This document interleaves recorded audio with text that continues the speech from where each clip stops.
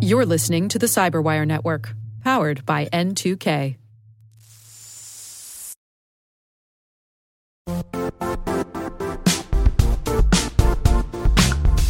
The IT world used to be simpler. You only had to secure and manage environments that you controlled. Then came new technologies and new ways to work. Now, employees, apps, and networks are everywhere. This means poor visibility, security gaps, and added risk. That's why Cloudflare created the first-ever connectivity cloud. Visit cloudflare.com to protect your business everywhere you do business.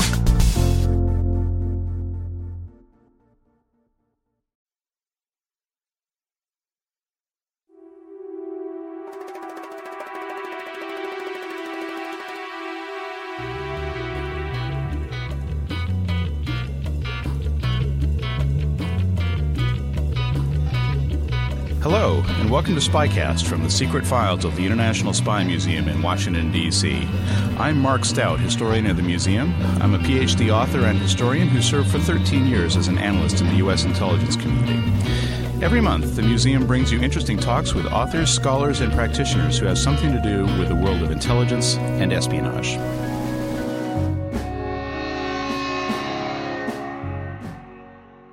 This year, we're in the sesquicentennial year of the start of the Civil War. 150 years ago, the Civil War started. America, in many ways, America's most devastating and perhaps even important war. And as with most wars, intelligence played its role. And we have a guest, an expert in this topic, to talk with us today about the role of intelligence during the Civil War, particularly on the Union side. We're very fortunate to have Professor William Feist of Buena Vista University in Iowa. Professor Feist is an expert in Civil War intelligence and, in fact, is the author of the 2002 book, really fabulous book that I can recommend to you, Grant's Secret Service, The Intelligence War from Belmont to Appomattox. And Professor Feist has also, for many years now, been an editor at North and South magazine. So, Bill Feist, welcome to the International Spy Museum. Thank you for having me.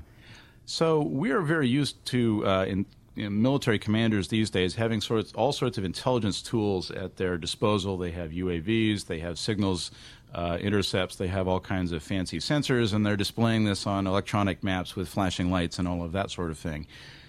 Presumably 150 years ago, in the Civil War, things were rather different. How did commanders get intelligence in the 1860s? Well, I think commanders would have loved to have had all the gadgets that they had today, although I imagine some of them would be like with the sources they did have. They wouldn't have known what to do with them. But commanders in the Civil War had a variety of sources to choose from, and they all, you never knew when to expect what sources you might get. You would actively pursue some, but you would have some come to you just by sheer happenstance or luck. But typically and I'll go not in order of importance, but just by way of, I think, interest, what people know.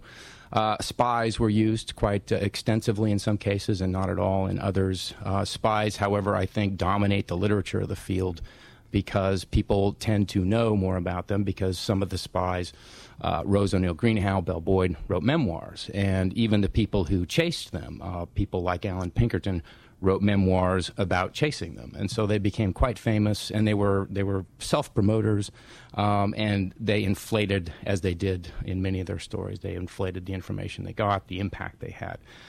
So spies could be used, and were used extensively. It kind of dominates the field when people think about the Civil War. But there were other spies who we know of as well. One, Elizabeth Van Lew, who operated in Richmond. She was a diehard Unionist, and she really felt that it was her obligation living in Richmond to be able to provide information or to help any way she could as the Federal armies neared Richmond in 1862 and again in 1864. She was very, very adamant in her belief that she should give information and help in whatever way she could to the Federal commanders. So she is one on the northern side, but there are dozens of spies that are out there as well that performed maybe one act of intelligence. And I would wager hundreds we know nothing about, who did very little things, but maybe significant ones. Also, there were scouts are paid by the Army, recruited from the ranks. What's the difference between a scout and a spy here? What does a scout mean to you in a Civil War context? Right. Scouts were typically, the difference between scouts and spies were typically people who resided behind enemy lines. That's where they stayed, and they got their information out through covert messengers. Scouts were typically those employed by the Army, either from the ranks.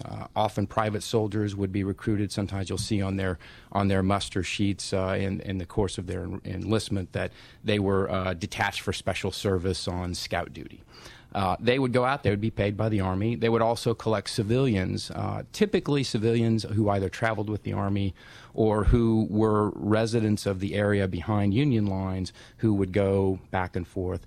These men and women typically scouted in between the lines and were more reconnaissance in some ways. They oftentimes would penetrate into enemy lines, but what makes them not a spy is that they would come back and report themselves. Spies stayed behind the lines. They were often used interchangeably in the language, but the Army paid scouts much differently than they paid spies. They paid spies a lot more typically. Okay, so spies and scouts. What other tools did the commanders have at their disposal? They used also reconnaissance, cavalry reconnaissance, visual observation from balloons when they were in use, but those were only really useful in static situations since hauling all of the gear around for the balloons, the gas, and all of that was very difficult. And we're talking about tethered balloons, tethered here, balloons, not free-floating balloons. Exactly, although sometimes that happened as well, not by design. They also relied on a system of signals, and they built signal towers or found high prominent peaks where they would be able to send ostensibly signals to signal other units, but they also were used for visual observation, visual reconnaissance, if you will. There were also signal intercepts, again with on the signal towers. As they used the flags, they wig-wagged with the flags, these signals meaning different things. So if the Union is communicating via signal flags, the Confederates simply could be watching and reading those same signals. Exactly. Which was prime opportunity because both sides knew that if their flags could be seen by a Union unit, that probably the Confederates could too. So these could also be used to send false messages, which was done during the war as well. And besides that, there was also intercepting telegraph. The telegraph, a new thing to war in America, and signal people who knew how to telegraph, who were telegraph operators, would use a device to hook onto the lines, and they would be able to not only read but also to send their own messages. And it became not a large treasure trove of intelligence, but it could, in some aspects, in some parts of the war, became a valuable tool to be used. Otherwise, we have other human sources, the interrogation of prisoners and enemy deserters and refugees and slaves that the Union Army came upon. And these were often very difficult to assess exactly what these people knew, because oftentimes they were not, even the soldiers in the ranks were not attuned to military organizations beyond maybe their company. Oftentimes these civilian soldiers knew very little about drill, let alone Army organization.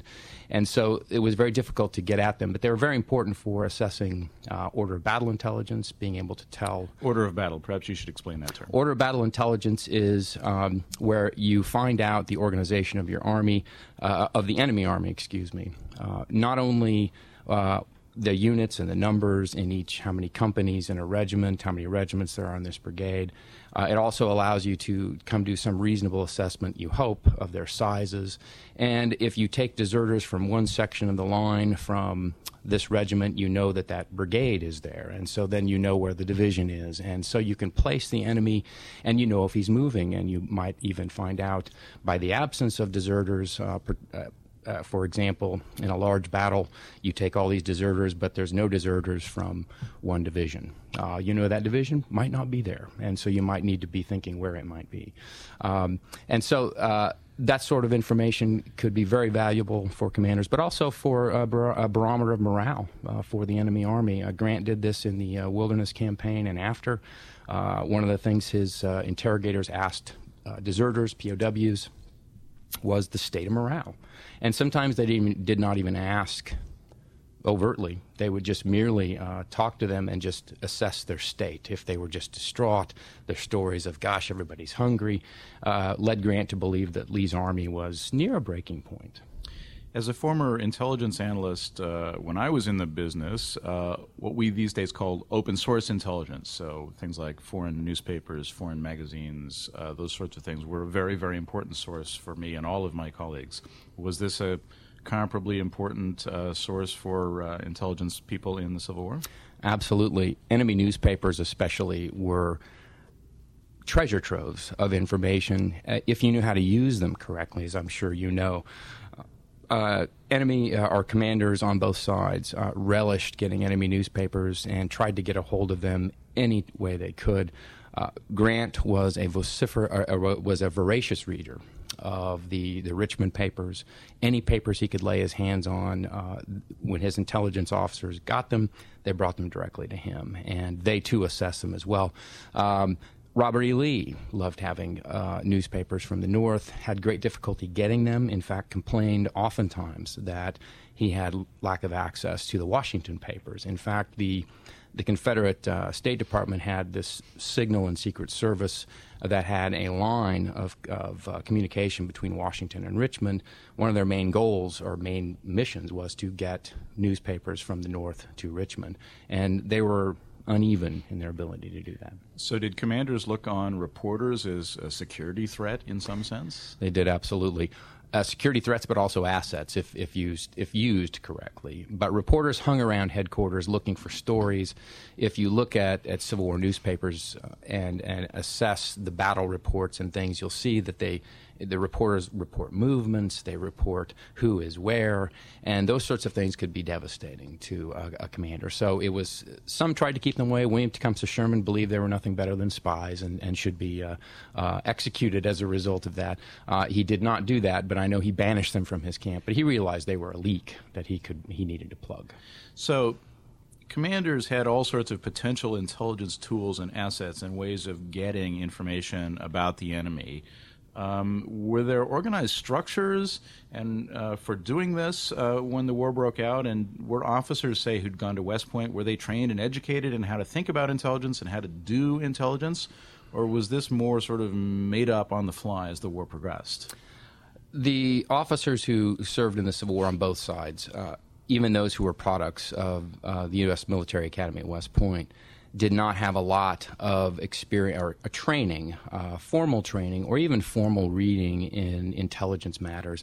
They would have known instinctively from reading some of the things. They would have had access to Jomini's works that finding out what's going on the other side of the hill is a good thing to know. And that was kind of an instinctive thing. And I think what West Point, an engineering school, it was designed for officers to come out and be engineers. That was the Corps of Engineers was the prime appointment. So if you were an infantry officer, you may have found yourself really having to make it up as you went along with regard to intelligence, which most did. And then you get the Civil War, where a very small proportion are West Point officers. Most of the officers are from civilian life. They know even less about that. That did not inhibit their ability, however, because some of the intelligence officers in the Civil War were civilians who did quite well at what they did. One West Point graduate, of course, not a particularly auspicious one, was Ulysses S. Grant, who's the focus of your book. And you argue that he was actually a very savvy consumer and user of intelligence. How did this come about? How did he see the light? By experience. And I think it started in the Mexican War, in the battles around Mexico City. He criticized, in a couple of letters home, he criticized Winfield Scott's inability to really assess what's going on with the enemy, and thought that Scott was actually making some mistakes based on the information Grant knew. Now, he was just a captain at the time, so he was not going to go tell Winfield Scott that he was mistaken. But that, I think, was kind of a beginning point that he realized that it was those sorts of things, and I saw an indication he understood those things. When the war broke out, it was really experience. Before 1862, April of 62, Grant dabbled with intelligence. He sent people out. He wanted to find out, but he was in a static position in Cairo, Illinois for a while. Then he went after Forts Henry and Donelson based on really very little intelligence. At Shiloh, the surprise at Shiloh, I think woke him up to the fact that sometimes just thinking that you're going to beat the enemy and you know where he is and he's waiting for you is a recipe for disaster, because it takes out the element of the enemy's vote in the matter. And so war is interactive after all. Absolutely. And the enemy always has a say in the outcome. And so after that, he began to realize, especially as he, in the summer of 1862, he was dormant. After the capture of Corinth, he sat there with his army, and he was very nervous about that because the Confederates were all over the place, and he did not know where they were. And so that's when he got the services of General Grenville Dodge, who set up an intelligence organization at Corinth. His main mission was to find out where the Confederates were in Mississippi, but also to watch Confederates in Tennessee to prevent Confederate armies from Tennessee coming into Grant's rear to reinforce them and to upend his plans to take Vicksburg. And so Dodge became his intelligence officer more in a strategic sense, because Dodge was watching kind of the theater, and Grant really relied on him heavily for his movements in the Vicksburg campaign to tell him where the enemy was and if he had to deal with a larger force than he already had. So when Grant came east then, he inherited something called the Bureau of Military Information. I take it Right. Dodge stayed in the West, but Grant came east and inherited the BMI. Can you tell us a little bit about that? Yes. When he left Dodge, Dodge's intelligence work basically was over. And that's what happened a lot in the Civil War, when a commander who used these organizations when they left the theater or were replaced, oftentimes those organizations went away. The exception to that is the Bureau of Military Information in the Army of the Potomac. It was actually, there's a lineage that goes back to George McClellan's Information Bureau, if you will, headed by Allan Pinkerton in 1861. Pinkerton was more interested in spies and getting information from behind enemy line, and also interrogation of enemy deserters and prisoners. And so it was somewhat limited. The other sources of information he did not bring into his organization to assess and analyze. But when McClellan was replaced in 1862, Pinkerton packed up shop, went home. There was one officer, however, who had served with him, actually not an officer, a civilian by the name of John Babcock, who remained with the Army and was a transition when Joseph Hooker took command and created this organization. Babcock became kind of a seed of this organization and really had an influence on its progression. It was headed by George Sharp, and Sharp was a pretty savvy guy, a lawyer from New York. John Babcock was an architect from Chicago. Between the two of them, add the services of a guy named John McEntee, they became a triumvirate of sorts that was a tremendously gifted group of men, not only in their ability to collect information and how to get it, but also in their analysis of it, particularly order of battle intelligence. So we should not be thinking here in terms of a large intelligence staff. I mean, you just mentioned 3 people. Right. The main staff at the headquarters of the Army of the Potomac was essentially 3 men for a very long time, under Hooker, under Meade. When Grant came east to take general command of the armies, Meade remained in command. George Meade remained in command of the Army of the Potomac. The BMI stayed at his headquarters, but Grant brought George Sharp to the overall headquarters to coordinate those activities, which we see then the BMI blossoms into a much larger organization with branch units in the armies operating in the Shenandoah Valley, at Fortress Monroe, and even in North Carolina, watching. Essentially, the BMI officer in North Carolina's mission was to watch the progress of William Tecumseh Sherman's campaigns, because Grant followed him through the newspapers and through his BMI officer. That's how he knew where he was. Ultimately, intelligence is something that is done to give some sort of advantage to a commander, to a leader, to a decision maker. And the metric of success is not a cool spy operation that succeeds. The metric of success is, did the leader, was he enabled to do the right thing? In what way or to what extent did these various intelligence operations actually help Grant exercise command out east? Are there particular successes that you can point to where intelligence really made a difference? Right. there was a classic moment, rather unknown, that came on the heels of a disaster in June of 1864. Jubal Anderson Early, a Confederate Corps commander, was ordered to leave. It's in the midst of this campaign for Richmond. Grant is closing in. And in the midst of this, before Grant crosses the James River to invest both Petersburg and Richmond, Jubal Early is ordered to head to the valley and to head into Maryland to stir up trouble. And he gets away.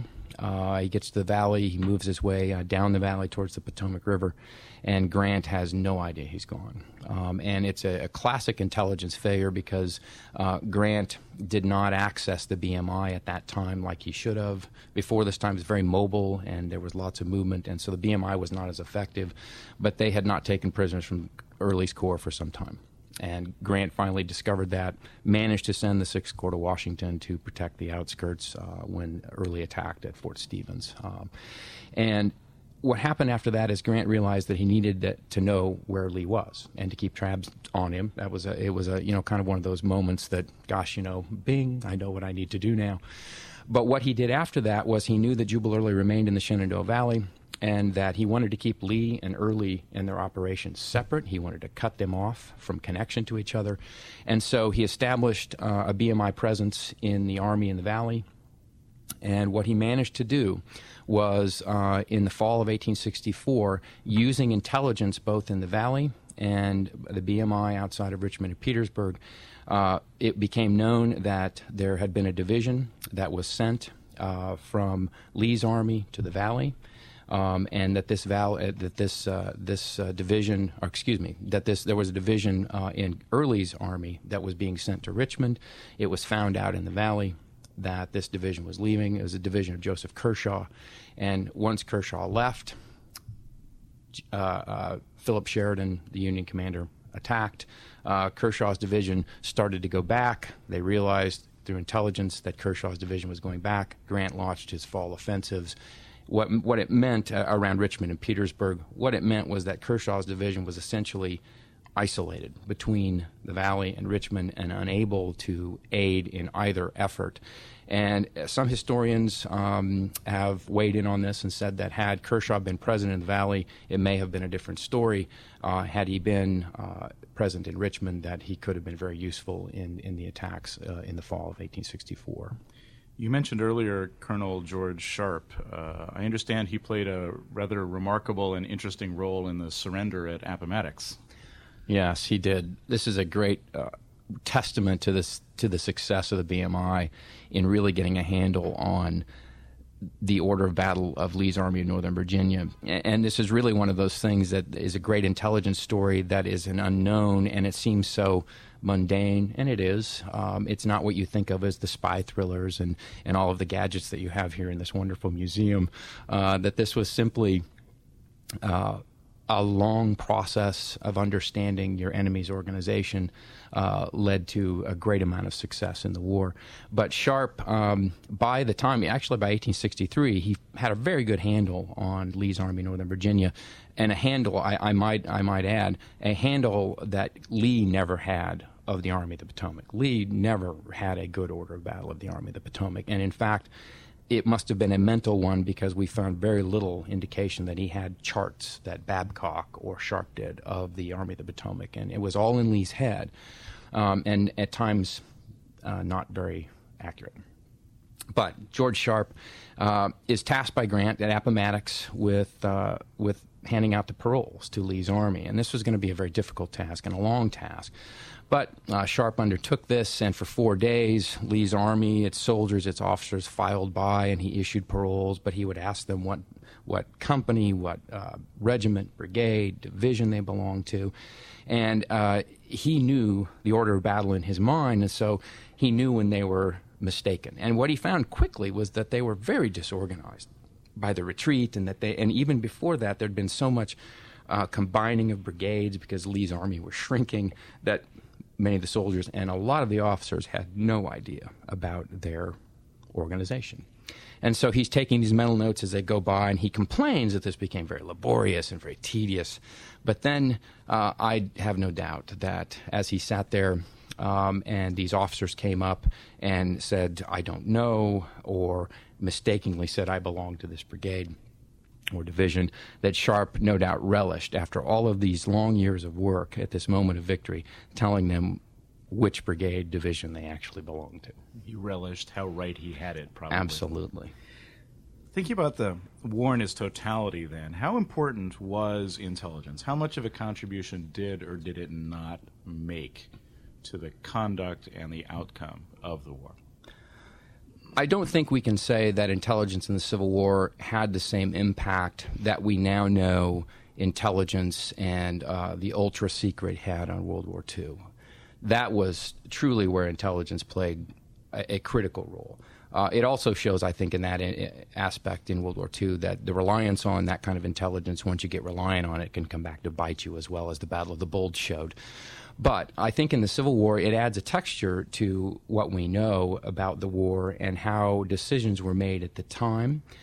It certainly made me look at Grant much differently. The idea that he was somebody who just took the initiative, and his whole idea of victory was to just forge ahead and throw people in and just outnumber them and overwhelm the enemy. And I think that always troubled me, because that was always the image of Grant. And again, some of that was created to that he was about bludgeoning the enemy. Yes, and that's all there was. And that, of course, those who love Lee love to cite that story, because that makes them Lee look, well, he was a master tactician and a master strategist, but he was beaten by this guy who had a lot of guys who threw him at him, and we ran out of guys.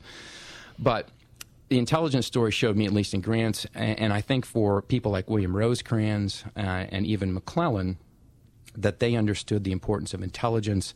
McClellan's flaws as a commander, I think intelligence were clearly a part of his difficulty and failure. For Rosecrans, William Rosecrans in the Western Theater, the same. But for Grant, I see a guy who learned from his mistakes and learned to appreciate intelligence but not become too reliant on it, to realize that there were other ways that you have to account for the fact that uncertainty is absolutely the essence of war, and that you have to manage it, you have to live it and work through it. That intelligence can help you, but it cannot solve all your problems. But it gave a nuance to his command and his thinking that I found absolutely fascinating. I think the same could be done for Confederates. Records are a little bit more difficult to find, but a study of Confederates and intelligence would be interesting as well. And I think we might find that they were maybe not as good as everyone has thought they were. Well, perhaps that can be your next book then. I'll just close with this then, I guess sort of on that note. Obviously, whatever the Confederates were doing, and intelligence, as with everything else, did not survive. The Confederacy itself did not survive. Did these Union intelligence efforts, which, while perhaps not large, were ultimately fairly impressive and fairly sophisticated, did any of this survive the war? Is this sort of the predecessor? Can we draw a line from what was done in the Civil War to American military intelligence in the 20th century? Well, Mark, you'll correct me if I'm wrong, since you know a lot about this. I think that from my understanding of it, from what I have seen, the lessons of the Civil War were essentially either intentionally or just by neglect. When the armies demobilized, the civilian officers went home. George Sharp went back home to be a lawyer. He did some work for the government, but there was really no sense that that this was something that was going to be preserved. They scattered to the wind, and I think we found that was very common. And few officers wrote, except here and there in their own memoirs, about information and how they did that. And so all of it's having to piece it together. So a collective institutional memory in the Army really did not survive the Civil War. George Sharp was urged by John Babcock to write a history of the BMI, and Babcock said, write it and keep it somewhere where no one will see it until it can come out later. And essentially what Babcock was saying was, we need to have this story because I think it's important, but it's clearly not something we can tell right now. And that was a problem many Union commanders had, was because so many of the people they used were Southerners, Southern Unionists who still lived in the South. To have divulged their identity in Reconstruction or the period after might have been detrimental to their health. Did Sharp, in fact, write such a history? Not that I have been able to find. I believe he died a few years after that letter, but I do not think that he did. I searched. One of the first things I did as a graduate student is I looked for that, and I thought, if I could find that, it would be wonderful. But I didn't find it, and then I thought, well, good for me, because now I can write the story of the BMI Special Interest Grant. So I was fortunate, but if it is found, then I can look at it and see where I went wrong. Well, history is always changing. Let's just put it that way. That is correct. You never know what's going to turn up in some unexpected location. Absolutely. But thank you, Bill Feist, for a fascinating discussion of intelligence in the Civil War. It's a remarkable topic, and I really applaud you for the fabulous work you've done. And as I say, let me just encourage everyone to read your book, Grant's Secret Service, a fabulous read, and I think a lot can be learned from it about this often neglected aspect of the Civil War. So thank you again. It was my pleasure. We look forward to continuing this dialogue with you, and we'd like to know if you have any comments or questions on today's Spycast. You can get in touch with us through email at spycast@spymuseum.org. Thank you, and we'll see you next month.